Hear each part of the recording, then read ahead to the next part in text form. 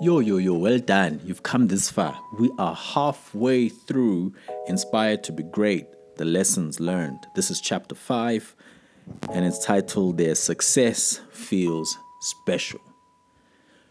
Okay, guys, I'm going to make some admissions. My full name is Sipesihle, which is beautiful gift. Ndoz, which means joy. Mpumelelo, which means success. And I must not lie. I have had many successes. He's successful, man. Maybe not financially. I'm sure I'm going to reap those things one day.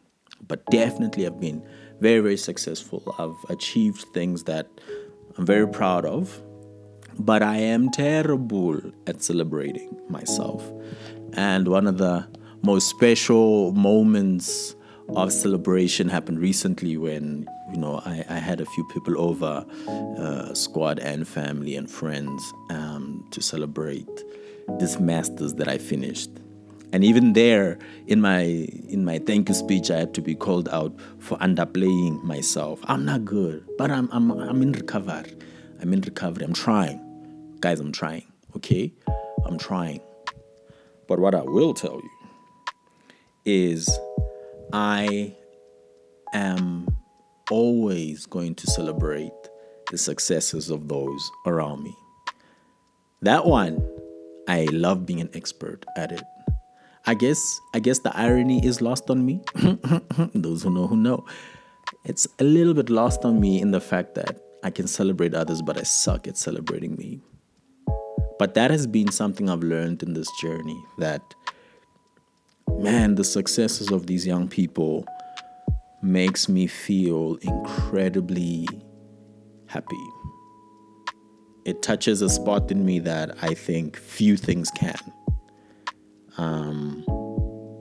And that's because I understand the value of seeing someone feel success and how success drives your next success, how success redefines how you see yourself, how success inspires the world around you, how success makes you see that you really are valuable in the system that God has put you in. So success is a big deal. It's a big deal.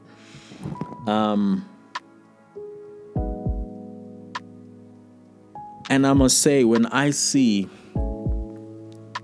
the young folk in the squad, from the OGs to the newbies, when they succeed, I'm filled with incredible pride. I could see how, for instance, their confidence is growing, how academics are improving, how relations with family and friends are getting better. Man, this stuff is what I live for. Because I then know that we are slowly bringing about generational changes. We are slowly changing narratives that I won't live to see the fruit of, but I know we're making a difference. I feel so lucky to be in this position where God says, I'm going to give you a front row seat to see their success.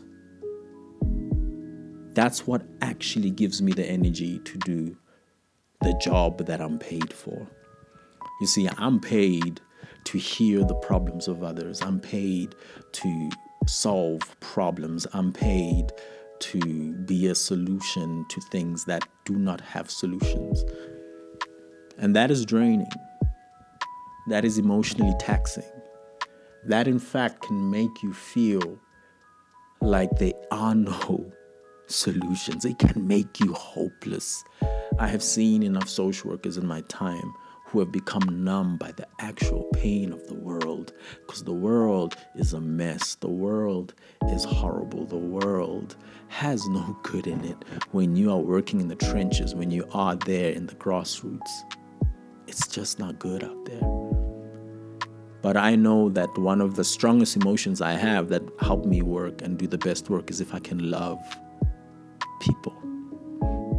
So for my social work job, which, has necessary boundaries, and, the emphasis of my job is so different, because in this job it's reactive. Someone had a problem, now I must solve it. I'm intervening because something went wrong.